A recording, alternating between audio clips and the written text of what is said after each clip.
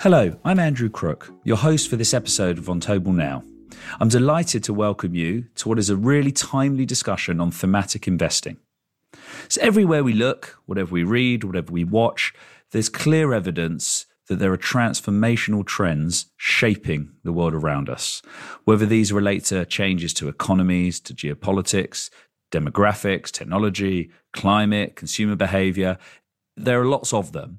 And inevitably, they're having an impact on how investors are looking to allocate their capital and prepare their portfolios for what is a new look future ahead of us. But we want to explore the key drivers to consider and what role thematic investing will potentially play going forward. So to provide relevant insights along these lines and to answer your questions on what is a fast-changing topic, I'm really excited to welcome two speakers. First of all, our guest, Vanina Farber, Professor and Alia Chair for Social Innovation at the IMD Business School. And to give us an on-the-ground perspective in Asia, Benny Gay, Head of Intermediary Clients in the region for Vontobel Asset Management. Thanks both of you for joining us. Thank you for the invitation. Yeah, thanks, Andrew. Very nice to be back. Vanina, starting with you. You're an economist and a political scientist, and you specialize, as mentioned before, in social innovation, in corporate social responsibility, and sustainable finance. So, from your perspective, what are some of the biggest structural shifts that you're seeing at the moment shaping the future of societies and economies? I will talk about basically three if you want. There are others, but three main ones. And these structural changes have been with us for a while, and COVID has only accelerated them. So in a bigger type of mentioning, I would say technological breakthroughs or changing technologies that we've seen, also changing in socio-demographics, and I think you have mentioned that. And third, but I would not say that the last one on is like the idea of preserving Earth and life in this planet. So even the previous two, I think we still, if we're talking about mega trends, when we're going to talk about thematic investment that has this idea of long-term, we need to have this sustainability or ESG lens in all the trends. And to be a bit more specific, because these are very large and I would say encompassing type of structural changes, we are seeing a lot of things in changing technologies continuing around IoT, AI, cloud infrastructure, robotics, even thinking about what a post-platform economy or world would be. Digitalization, obviously, with COVID has pushed forward, but not only digital business, but digital consumer, gaming, e-commerce, streaming video, digital finance is becoming new and even tied to the S in ESG, to the social piece with financial inclusion models. So I think some of those sub-themes inside of the breakthroughs of technologies in social demographics, you see much more pressing focus on rising wealth and income inequality, the rising middle class in emerging markets, a lot of focus on the future of work and mismatch between jobs and skills, and especially how this pushes a rise in demand of specific skills and new type of skills. And on sustainability topics and how to preserve life in this planet, obviously climate change and CO2 are at the forefront, but there is a new push, I would say, with a lot of focus on resource scarcity, biodiversity depletion, water, and more specifics in industries, rethinking value chain, agriculture. And I would say here in Europe, a lot about smart mobility, smart cities, smart food, and mixing with the technological breakthroughs and sustainability, smart materials, smart energy. So I think you can see these sub-themes included into this sustainability lens as part of the structural shift that is getting to the forefront. Wow, quite a few themes and trends and changes to keep in mind. Benny, from your point of view, it'd be great to get a quick intro to the perspective you bring to this conversation, and then specifically your experience from speaking with intermediaries and investors in Asia on a daily basis, and what trends are front of mind for many of them.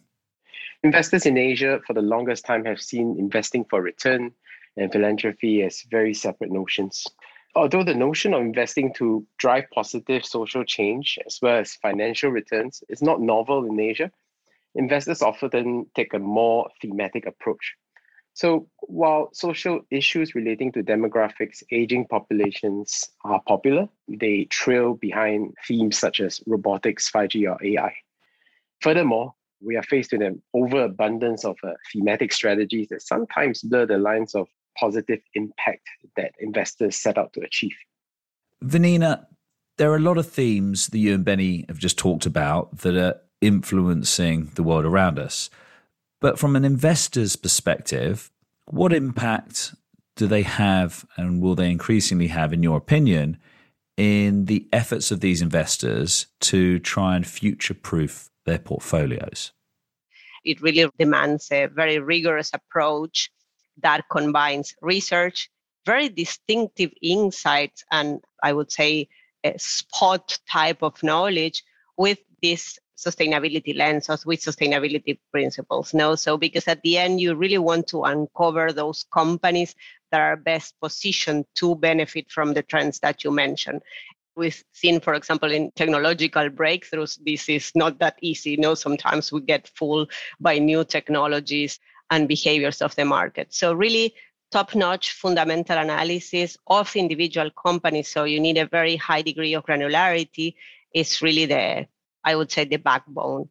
And in many cases, being able to precisely identify these companies that are more pure exposed to the theme, I think that are expected to benefit from these trends or these themes is key to building future-proof, if you want, portfolios. Well, I guess then, Vanina, I have a question for you.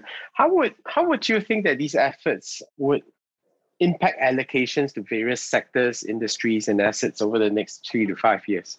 If we look at the returns right now, we're very highly concentrated in certain sectors. What I see now is that especially with this sustainability lens, different sectors are appearing now as potential for gains because we need a variety of solutions that can scale up very quickly and can transform. So I think that as we were in the past extremely focused, now there is more diversity. And I think this is a very interesting challenge for specialists. Now, if you look at agriculture, for example, there are a lot of opportunities. If you look at manufacturing, we need the manufacturing sector is one that has to transform very quickly.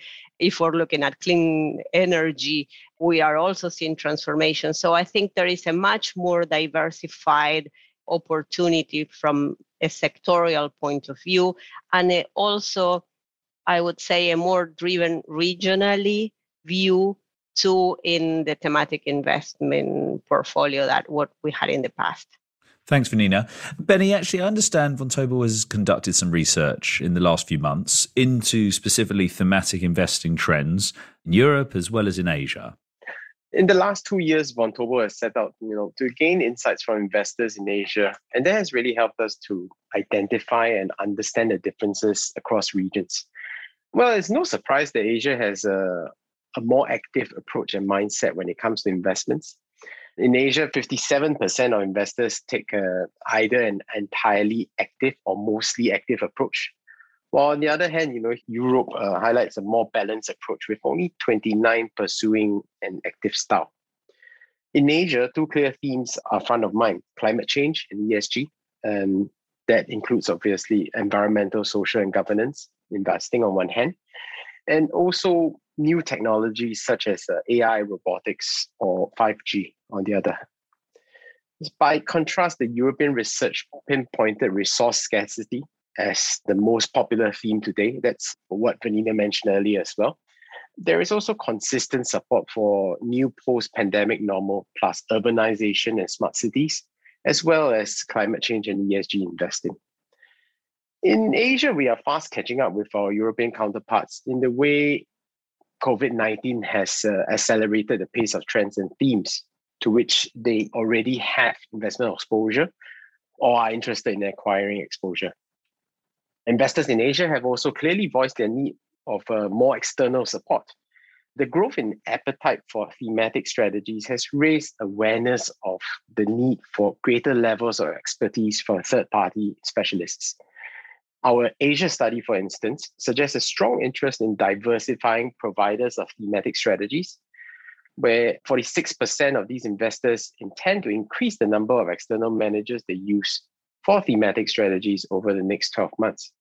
I feel that a key focus for investors all over the world, certainly in Asia, is returns. So while there's obviously this desire to make an impact and this realization of the need to make an impact, the sustainability will inevitably be a hot topic of conversation, but will still require an element of balancing this doing good with also returns.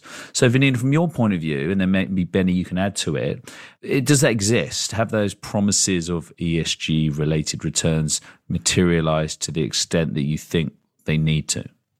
There is enough research now showing that this is possible. Obviously, it's not a silver bullet as any other investment. Every time that I invite somebody from a bank, there is a disclaimer at the bottom that what they're saying is not, advice, and they cannot guarantee returns, etc. So I think the same holds for ESG focused type of investment. But there is more and more research showing sign pointers of what kind of things obviously help align impact and returns. And obviously, first is a focus on materiality, because sometimes it's very hard to choose, or corporates hard to choose how they focus on what sustainability means or is for them. So making sure that they're aligned and that they're working on material issues is one of the initial, so that the companies that you're looking through your ESG lens have a filter on materiality.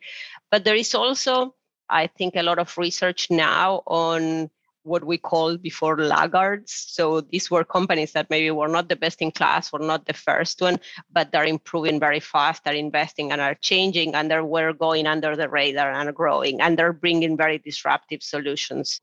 And also these really new when you get them at the right life cycle, because sometimes at the beginning there is a hype, and then before then they fall a little bit, and then they start growing. So there is a life cycle piece that you have to anticipate in thematic investing. So how do you look at different type of companies and how you understand in order to align returns and impact, I think is also an art and a skill, and requires a lot of this deep, proactive or active type of management to really spot it at the right time. Yeah, I think similarly, Andrew, really echoing what Vanina said. Investors in Asia always thought that, doing good has nothing to do with doing well in investments. But I think increasingly we are seeing that sustainable or ESG type investments are starting to do better than traditional investments. And that's really very close to what we've always been saying about the structural changes and regulatory changes that are driving these themes. So definitely on the same page as what Vanina mentioned. Thank you. And let me add in on that point, I think, and it's something maybe Benny just mentioned, is the regulatory changes. And I think that is part of the expectations that regulation will not get lighter. No, will always speed up the transformation. And not only in Europe, that I think we have seen with the green taxonomy and with different types of regulation lately, but this type of regulation in Asia also has been pushing for regulation, is also part to take into account in the investment decisions. Thank you. Benny, from your point of view, there's been rapid growth in Asia in terms of fund flows to sustainable themes and ESG related funds. What should investors be looking at in terms of the external managers that they're allocating assets to? Well, Andrew, Vanina mentioned it once, and I'm sure in our disclaimers later it will be mentioned as well. But, with investments, we like to say past performance is not indicative of future returns. Exactly. But I really think that the experience and track record of a manager is very important. So to us, a manager should adopt a proactive approach. Again, that was mentioned many times by Vanina, to deliver change and achieve a positive impact alongside financial returns. So having a holistic view through the integration of financial impact and sustainability aspects will ensure that our investments can drive change with sustainable, profitable business models. And greenwashing is such a big topic these days, and that really comes along with the advent of sustainable and ESG investments. I think I would like to add, when you pick who you work with, is somebody that also wants to listen, because a lot of clients right now want to invest their values. So they want the return, they want the track record, and they will look at that. But what it will differentiate now is from all the good ones is really, can this person listen to me, understand? Because investments, there is much more, I would say, consciousness now that our money drives the world that we're going to live in the next 10 or 20 years. And it's not for 2050 agenda, it should be for 2030. We're already behind. So I think this idea of co-creating the future and having a more active relationship with your clients, are listening rather than only giving advice and you being the specialist. No, it is becoming a trait or a personality trait of the really good advisors. And this topic of greenwashing, it is very important. And I think we push corporates and investors many times to make these grandiose calls or say, okay, we're going to decarbonize our portfolio, or we're going to be carbon neutral, or 1.5 type of portfolio world. No, so rather than looking at the transformation process. So what kind of claims we make, how transparent we are, how we explain the difficulties of doing these things, it also matters. So I think from this part, it is an additional piece that I think good thematic investors need to do, is thought leadership. You need to educate the markets. You need to make available the research you're doing and having a voice in the sector. And I think it is important in any type of investment, but even much more specifically on thematic. How you lead the sector and how you convey the true value proposition with the proper KPIs, measures, etc., but how you're transparent and how you communicate. To avoid greenwashing, we must consider and develop tangible impact indicators to systematically measure and quantify the positive impacts resulting from our investments. I think we need to wrap up the session. But before we do, I'd be really grateful if each of you, maybe Vanina, starting with you, could suggest a key action point that investors should take now if they're going to capitalize on some of these new and emerging themes that we've talked about. On my side is transparency, is sound models and transparency. I think many times the investment sector was built a lot on secrecy and proprietary things, and that drove returns. But I do think more and more we're looking for a sector and we're looking for investors that are much more accountable and transparent, especially not on the side of your proprietary type of investment, but on the type of impact, on the type of things that you're doing. So communication and transparency and accountability. For me, thematic investments are always going to be a big draw for investors. But I think ultimately our decisions should not detract from the financial impact and sustainability targets that we set out for ourselves. So with this, we can certainly look forward to thematic investments taking on a larger role in future investment portfolios. And perhaps, in future, thematics will become the core allocation within an investment portfolio. Thanks, both of you. These have been some really thought-provoking comments. And now we can certainly watch the world with interest to see some of these themes and dynamics that you've talked about play out. To all of our listeners, I hope you found this as interesting as I did. Thanks so much for your time, and we look forward to bringing you new podcasts on other really timely topics very soon.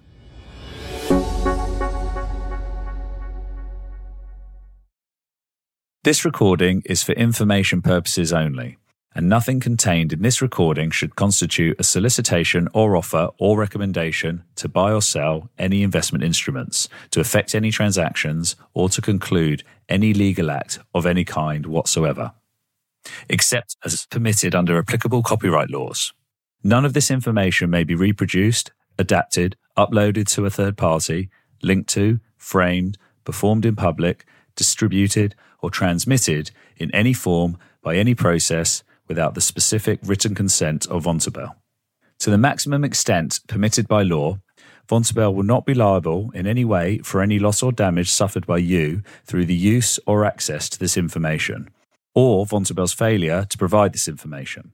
Our liability for negligence, breach of contract, or contravention of any law as a result of our failure to provide this information, or any part of it, or for any problems with this information, which could not be lawfully excluded, is limited at our option and to the maximum extent permitted by law to resupply this information or any part of it to you, or to pay for the resupply of this information or any part of it to you.